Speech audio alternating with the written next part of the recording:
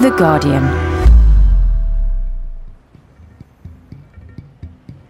Simon Armitage has been writing smart, witty, stark poetry for over 30 years now, observing, watching, commenting on Britain and British people. Much of his work is rooted in the north of England, where he still lives, keeping his distance from the cultural and literary establishment. But he's now something of a national treasure with the CBE to prove it. But I wonder, is being a poet a thankless task? Where is poetry now? Is it slowly being suffocated by a lack of interest and a lack of money? It's a cliche to say that modern poetry isn't valued, but I wonder whether it's true. To find out, we conducted a pretty unscientific poll.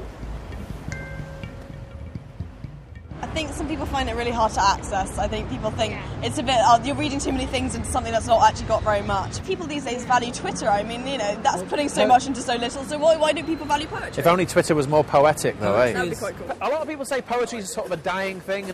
Do you think down here in London it is? Maybe, yeah. It's no up in Scotland and Edinburgh, and Gaelic poetry's starting to come in as well. It's still sort of woven into the fabric of people's lives in Scotland. Yes. You're still a poetic nation. Yes, definitely. You got any poetry books at home? Yeah, I bought my girlfriend a book of love poems. Did you? Did it have the desired effect? Probably did what I required. So poetry has its uses. It does have its uses. I went to a Morrissey concert. There's a poster saying the nation's unofficial poet laureate, and I think there's a lot to be said for that. Maybe the best poetry in the contemporary world is in good lyrics. Yeah. Keats and Yeats are on your side, and all those things. Yeah.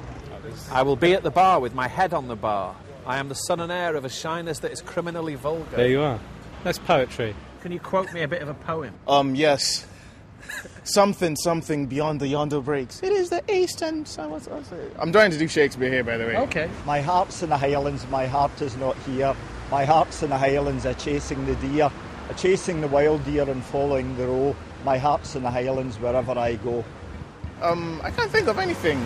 Come on, someone give me something. Make me sound smart. They fuck you up, your mum and dad. They may not mean to, but they do. They give you all the faults they had and add some extra just for you. But they were fucked up in their turn by men in old-style hats and coats who half the time were soppy stern and half at one another's throats. I think of something, jeez. Man hands on misery to man, it deepens like a coastal shelf. Get out early as you can and don't have any kids yourself. Simon Armitage, do you go along with the idea that not nearly enough people know about poetry, let alone value it? That's a difficult one, because if everybody sitting on the bus or the tube in the morning was reading a book of poems, I don't think I would be writing it, and I don't think I would value it particularly. There's something about poetry which is oppositional, and it's a form of dissent. I mean, even in its physical form, it doesn't reach the right-hand margin, it doesn't reach the bottom of the page. There's something a little bit obstinate about it, and I think it's the literary equivalent of the awkward squad. So, there is simply a level beyond which it cannot go. Having said that... Is that to say that, do you mean, therefore, that if everyone was reading poetry on the tube in the morning, it would be the poetic equivalent of Coldplay or something? I mean, that's what you mean? I think what I mean is that it wouldn't be poetry. Poetry's always had a complex relationship with language, and it's alternative, it's independent, it is simply and cannot be a mainstream art form. I mean, for example, it requires concentration. That doesn't appeal to everybody. Not everybody wants to look at these little bits of squirreled away language and focus on them. But at the same time, because it's the thing I value almost more than anything, I do believe there is a huge amount of fantastically good writing out there which goes unregarded and in some cases unread. So in that sense, it could do with a bit more attention, whatever it would take to shine light on the kind of poetry you mentioned there. Yeah, any sort of oxygen that can find its way through helps poetry, burn a little brighter, but it's never going to be a great big conflagration. I want to ask you whether you think that the way the world is going as regards our means of communication is making poetry's slightly awkward place in the culture even more awkward? I mean, you've said yourself that poetry is in itself an opposition, particularly to mass communication and the way we're continually fed information. I mean, is that a point that relates specifically to the modern age and a world in which online communication in particular is so rooted in people's lives that somehow it's hard finding space for poetry and all that? Well, you would imagine so, wouldn't you? But actually, I think what's happened is that poetry has asserted its value in that world. We can sometimes feel as if we're living in the age of over-communication and over-information and over-stimulus. And, poetry, by contrast, is one person saying something that they've thought about and that they really mean. In a considered way. It's not the first thing that comes into their head, and it's not the first thing that comes out of their mouth. And I think in that world which I've just described, a lot of people have turned to poetry to find that stillness and that calmness and that solidity of thought. So you might have imagined a number of years ago at the advent of the internet that there would be no place for poetry, but actually I think people have really found value in it as an alternative to that. Do people get the same experience if they, as most people do, if they go on a sort of off-the-cuff sort of Google journey, and people just take snippets of information and they alight on one of your poems, and in the middle of flipping between sources of information, they find one of your poems and read it online? I hope not, because that would mean that they're not paying any royalties. Of course, but I know for a fact that some of it is out there for good or ill. Are they getting the same experience as if they pick up a book and read it? I think they're getting a similar experience. But there have been a lot of discussions recently about the extent to which books in general will survive. I think Amazon are now selling more e-books than they are hard copies printed on paper. But my suspicion is that poetry books will be around for a long time, and I think that's because people appreciate them as physical works of art. All my experience and recollection of poetry is to do with the shape and layout of a poem on the page within a book, and its smell and its heft and its cover, its physical properties as well as its as well as what the actual poem's saying. Are you on the Kindle? Is your poetry available on the Kindle? It is. I didn't know it was until a couple of weeks ago. I was what do they call it? Ego surfing. Googling yourself. Yeah, on the internet, and up they popped. So, obviously, you will still experience the language and the ideas. But I do think certainly people who buy poetry, actually buy an art object in a book. And I don't know whether I'm just naive or superstitious about that, but I think that will carry on.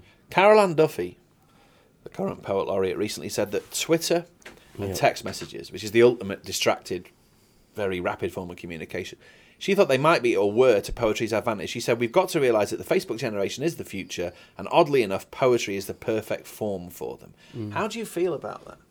The idea that, people say text messages are like haikus and all that kind of stuff. Well, young people are always being accused of, not reading and not taking part in literature and not taking part in language. But I think Carol Ann's point might be that they absolutely are. They're very adept and practiced at written communication. I would probably draw the line at saying that any old text and any old email is poetry. I think you certainly could write a poem using text language and using email language. In fact, people have done. But the process of writing a poem means sitting down and considering language and considering thought. You've got to step back, haven't you? From that world in which your thumb's going at 1,000 miles an hour, you certainly have to be somewhere different. You could use that media to create poetry, but the actual cognitive process of creating it would be slightly different. Right. But you retain your optimism, do you? I mean, there's a book recently, I don't know whether you're aware of this, called The Shallows, which says that the way that we communicate now is rendering us increasingly incapable of reflection and contemplation, which means that the act of either writing or appreciating a poem is quite sort of imperiled, really. Yeah, I think that is a worry. But maybe, poetry, just by the fact that exists is a stay against that. Maybe that's one of the jobs it's doing at the moment. It's a sort of last line of defence. There's no evidence in the history of human consciousness to say that poetry will disappear. It's utterly unkillable. It's been there since the very first grunt, and it's still around today. Seamus Heaney once said something along the lines of it being an anthropological necessity, and I didn't quite know what he meant when that remark started to be circulating, but I can see that as long as there are people and people speak to each other, there will be another form of communication which could be considered poetry, language in an intense form, and I just think it will always be there. Going back right to the start of your life as a poet,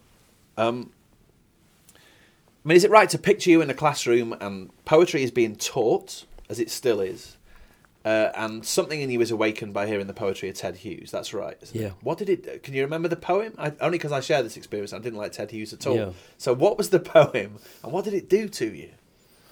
Well, there were a number of poems put there in front of us. I would have been, 14 or 15. It was, the old O-level. Yeah. So I think the first poem was probably Bayonet Charge. Hughes was obsessed with the First World War, and he's describing this moment where a guy comes out of the trenches, goes over the top and starts running towards the enemy. And there's a line in the poem which is, it's something like, in what moment of the stars and nations was he the hand pointing at that moment? And time seemed to stop for me. That's what happened. I couldn't get away from that image and the way that time had stopped for the soldier. Time had stopped for me as the reader as well.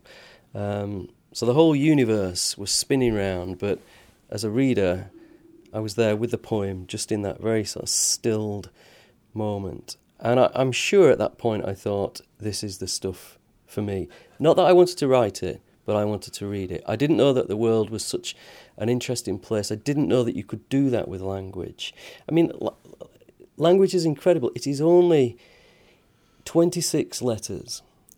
Usually black marks on a white page, but you put them in the right order and you can make something miraculous happen to somebody thousands of miles away. You can ignite their brain in silence. And that's what had happened to me.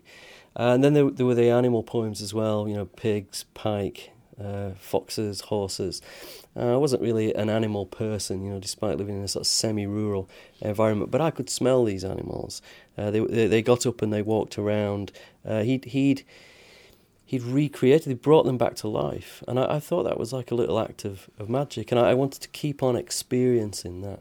It's a magnificent advert for the teaching of poetry in schools, isn't it? And yet, there is that common assumption that if you teach someone something in school, it sort of kills its appeal. But your experience suggests that it's a brilliant and vital thing that poetry is taught to kids. Well, what you say was by and large true for me. Every other taught subject was a kind of small murder. On the other hand, I didn't want to go on and study English because I thought of it as a hobby and a passion, and I didn't want to approach it formally, and that probably would have killed it for me. So I went on to do a geography degree. That's what I wanted to ask you. Okay. You must be the only successful poet. I mean, I don't associate poets with geography for some reason. It just, I'm being unfair to geographers perhaps here, but it strikes me as probably the least high-flown, least romantic academic discipline there is. I associate it with floating weights down rivers and doing pedestrian counts and things like that. I can't think of anything more romantic than floating a weight down a river. Did you come to regret taking a geography degree, or were you a happy geographer? I think when I went to college, I was, a romantic geographer. I was going to learn all the capitals of the countries of the world. I was going to, do little investigations into GDP and probably go on an expedition to Antarctica, maybe even discover a new place. It was all that kind of stuff. I got there, I found out that it was very maths-based, that geography had in fact moved on since 1890. Nevertheless, the one thing that I used to say about a geography degree was that you came out sort of jack of all trades and master of none, and I thought it was a very sort of thorough grounding. I do feel as if I got a kind of smattering of everything. I studied oceanography. I studied, third world development. I know quite a lot about Wales, the country, and the mammals. So I don't regret it at all. And actually, I got an invitation a couple of months ago to become a member of the National Geographic Society, or the National Geographical Society. I can't remember. So I was pretty pleased about that. And I, also in the writing, a lot of my poems are journeys and expeditions. So there is definitely a connection for me. I uphold the cause of geography. How often were you writing poetry as a geography undergraduate? I was dabbling. Right. I was reading a lot of poetry. I was reading more poetry books than geography books. And every now and again I'd be scribbling away. But it wasn't really until I'd finished my degree that I started going to some writing workshops with the proper ambition of getting things published. When I went back in preparation for this interview to your Faber anthology selected poetry, one thing that struck me about it was the regular appearance of violence and murder.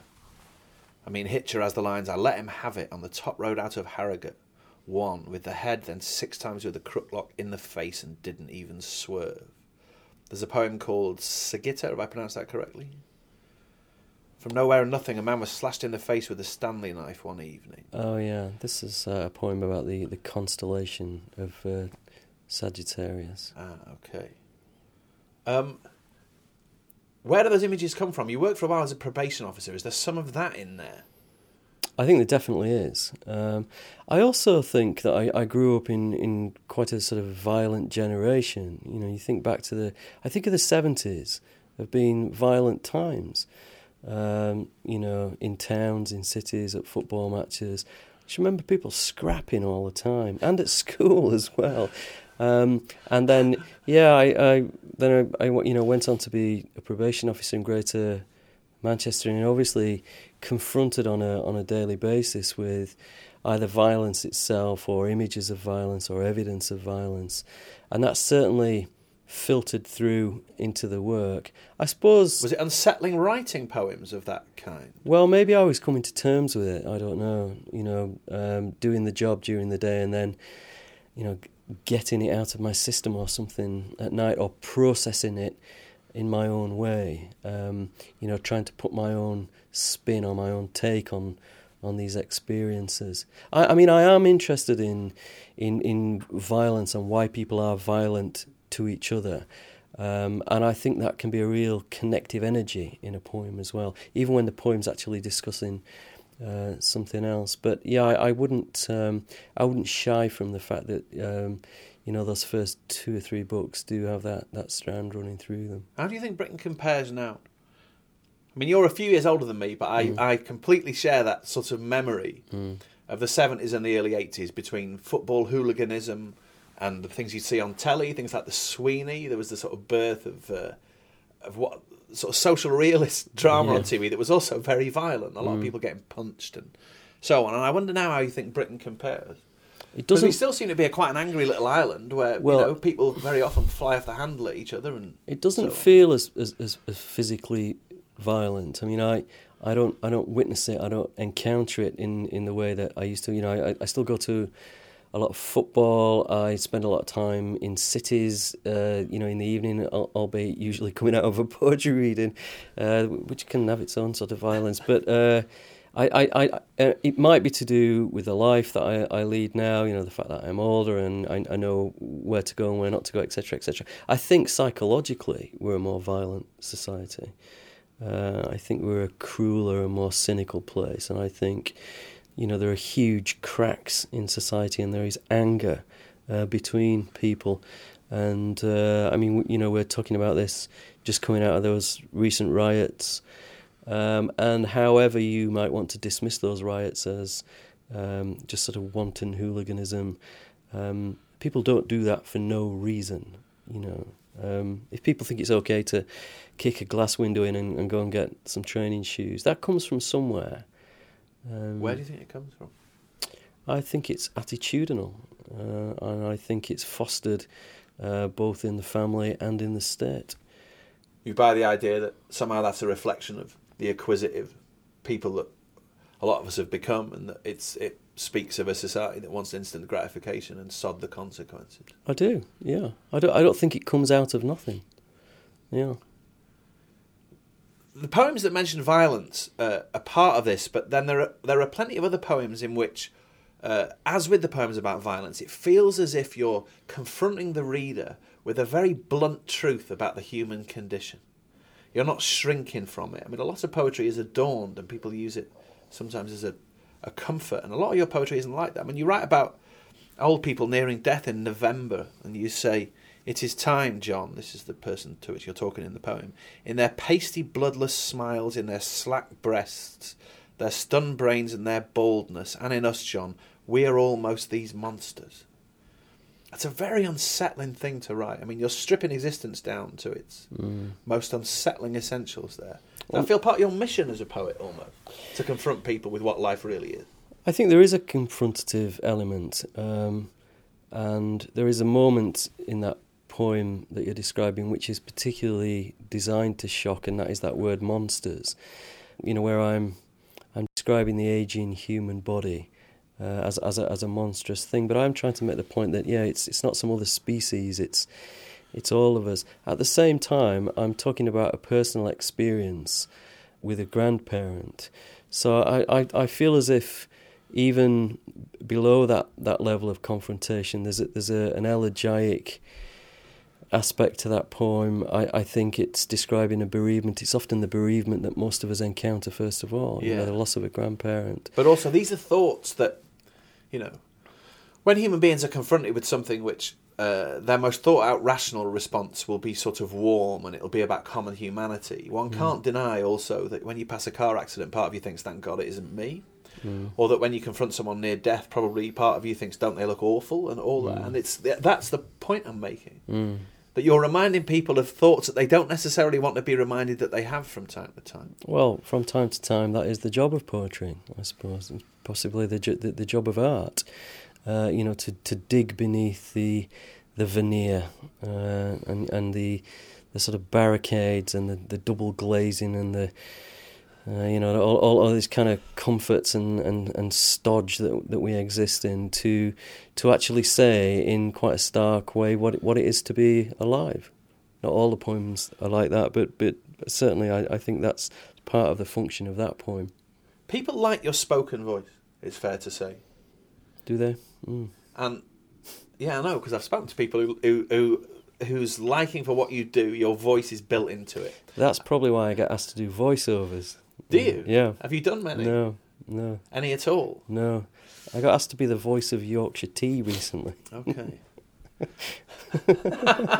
Might have been quite a lucrative gig. Yeah, but I would have never worked again, would I? So. I don't know. Is it? I'm not sure what Yorkshire tea's ethics are like. They're probably part of some huge. No, I'm sure they're a fine tea. They're a fine tea. Noel Gallagher drinks Yorkshire tea. Does he? Takes it on tour with him. But to get back to the question, you perform as well as a poet. I mean, that's part of your working life as a poet.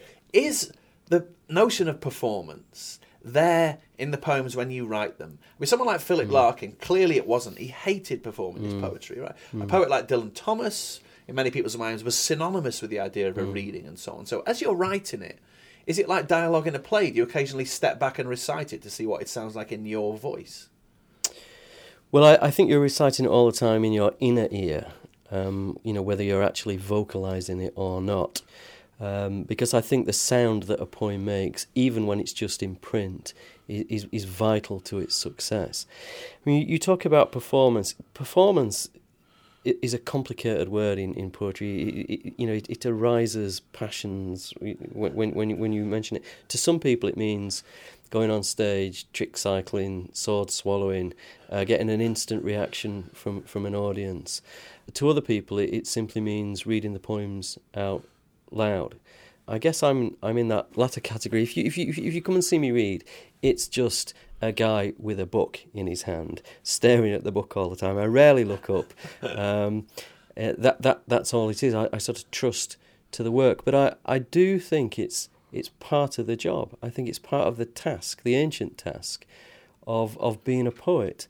I like the idea of having to be accountable for yourself and your work in front of a live audience.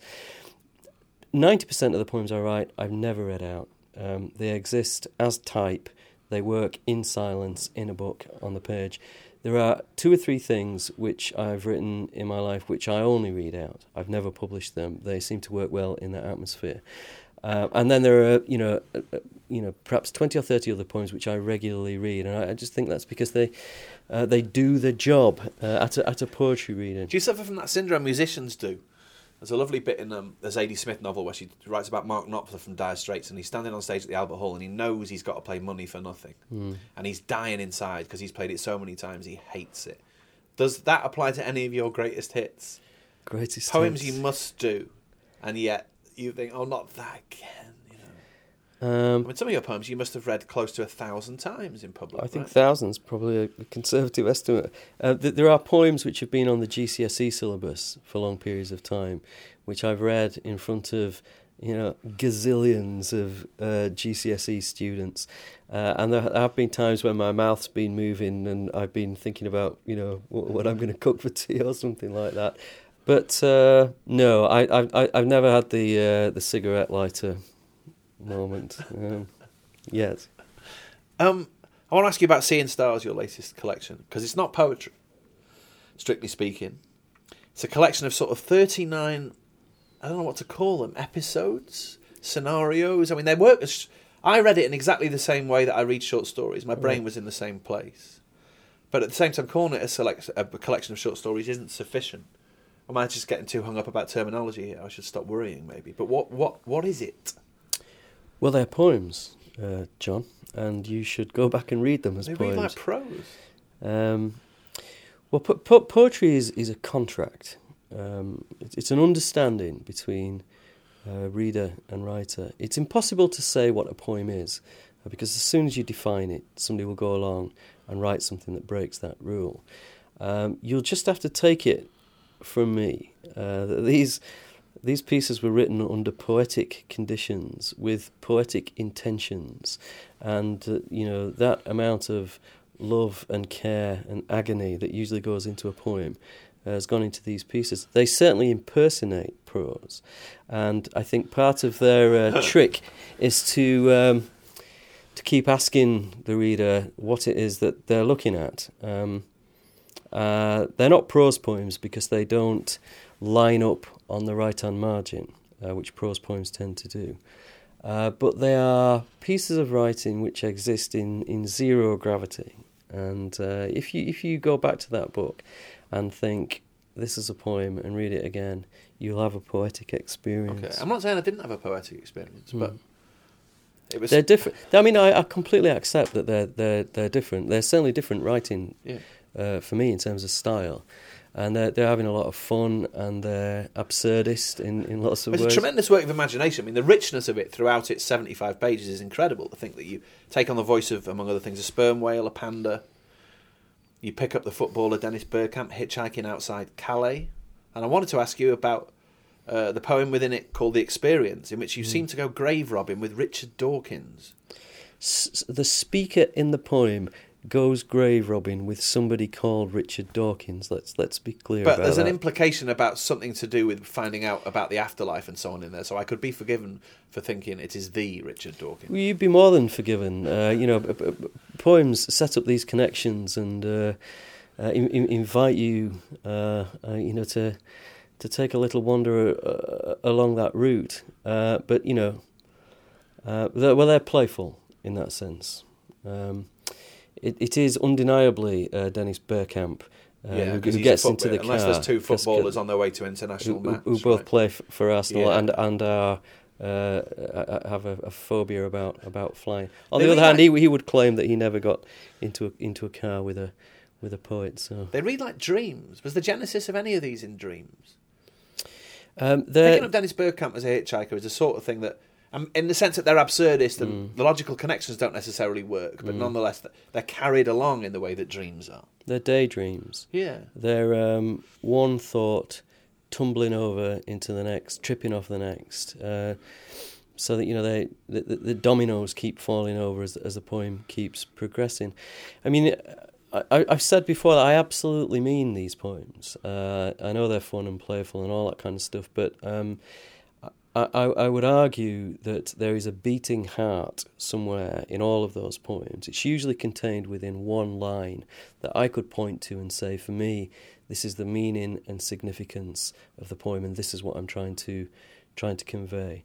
And they throw up a lot of other material, but that was the approach, to couch the sort of point of the poem in an entertaining and engaging form. It's always, that's always the difficulty facing any writer. No writer that I know has ever said anything particularly new. It's the same old stuff that we're always saying, but we want to find new ways of doing it. Let me ask you to finish. Firstly, about the fact that you live in Yorkshire. And Philip Larkin, a poet that I've written quite a lot about and sort of immersed myself in, he stayed put in Hull and other places because he felt that being away from the sort of metropolitan noise was crucial to the poetic endeavour. Is there a sense in which you have stayed put in Yorkshire for that reason? That it's less distracting and you're away from the mainstream? Given what you said about poetry having an awkward relationship to where the mass of culture sits. It's good to be at a distance, in other words. There is definitely some of that. You can filter out a lot of the noise up there. I think originally I stayed in the north because it was convenient. After I'd finished college, I didn't have a job. I started working as a volunteer. The kind of system up there was just easier for me to stay in than try and head off and make a life somewhere else.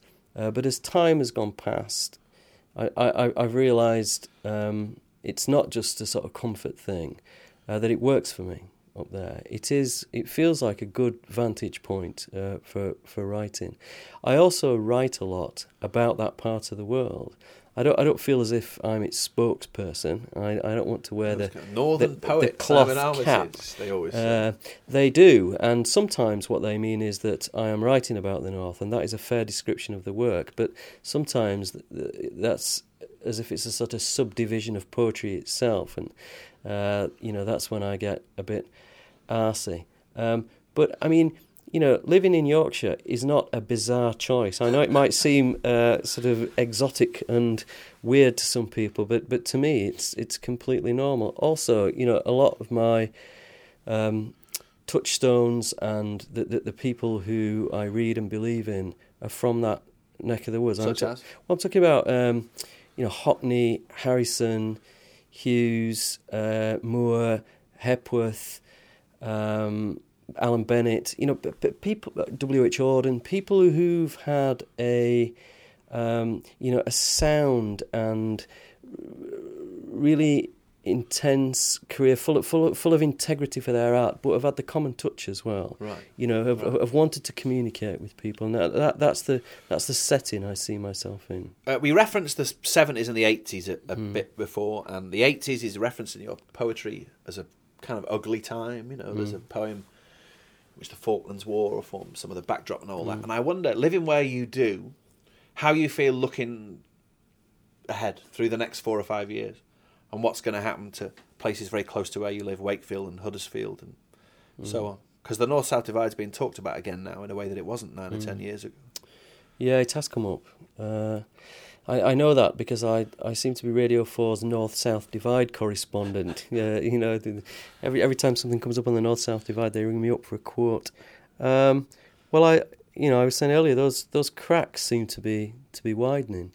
We're running out of cash. We're running out of ideas. The whole project looks a bit flimsy at the moment, and you see that when you walk down the streets. You see the charity shops moving in again. You see empty shopping malls. I don't know what's going to happen. I'm not a seer. They say it goes in cycles and phases, and maybe it does. But to me, there's a kind of whiff of rot about the whole thing, and I wonder if that applies generally, to the West. Maybe it's over. Will that find its way into your poetry? I would think so. Simon Armitage, thank you very much. For more great downloads, go to guardian.co.uk/audio.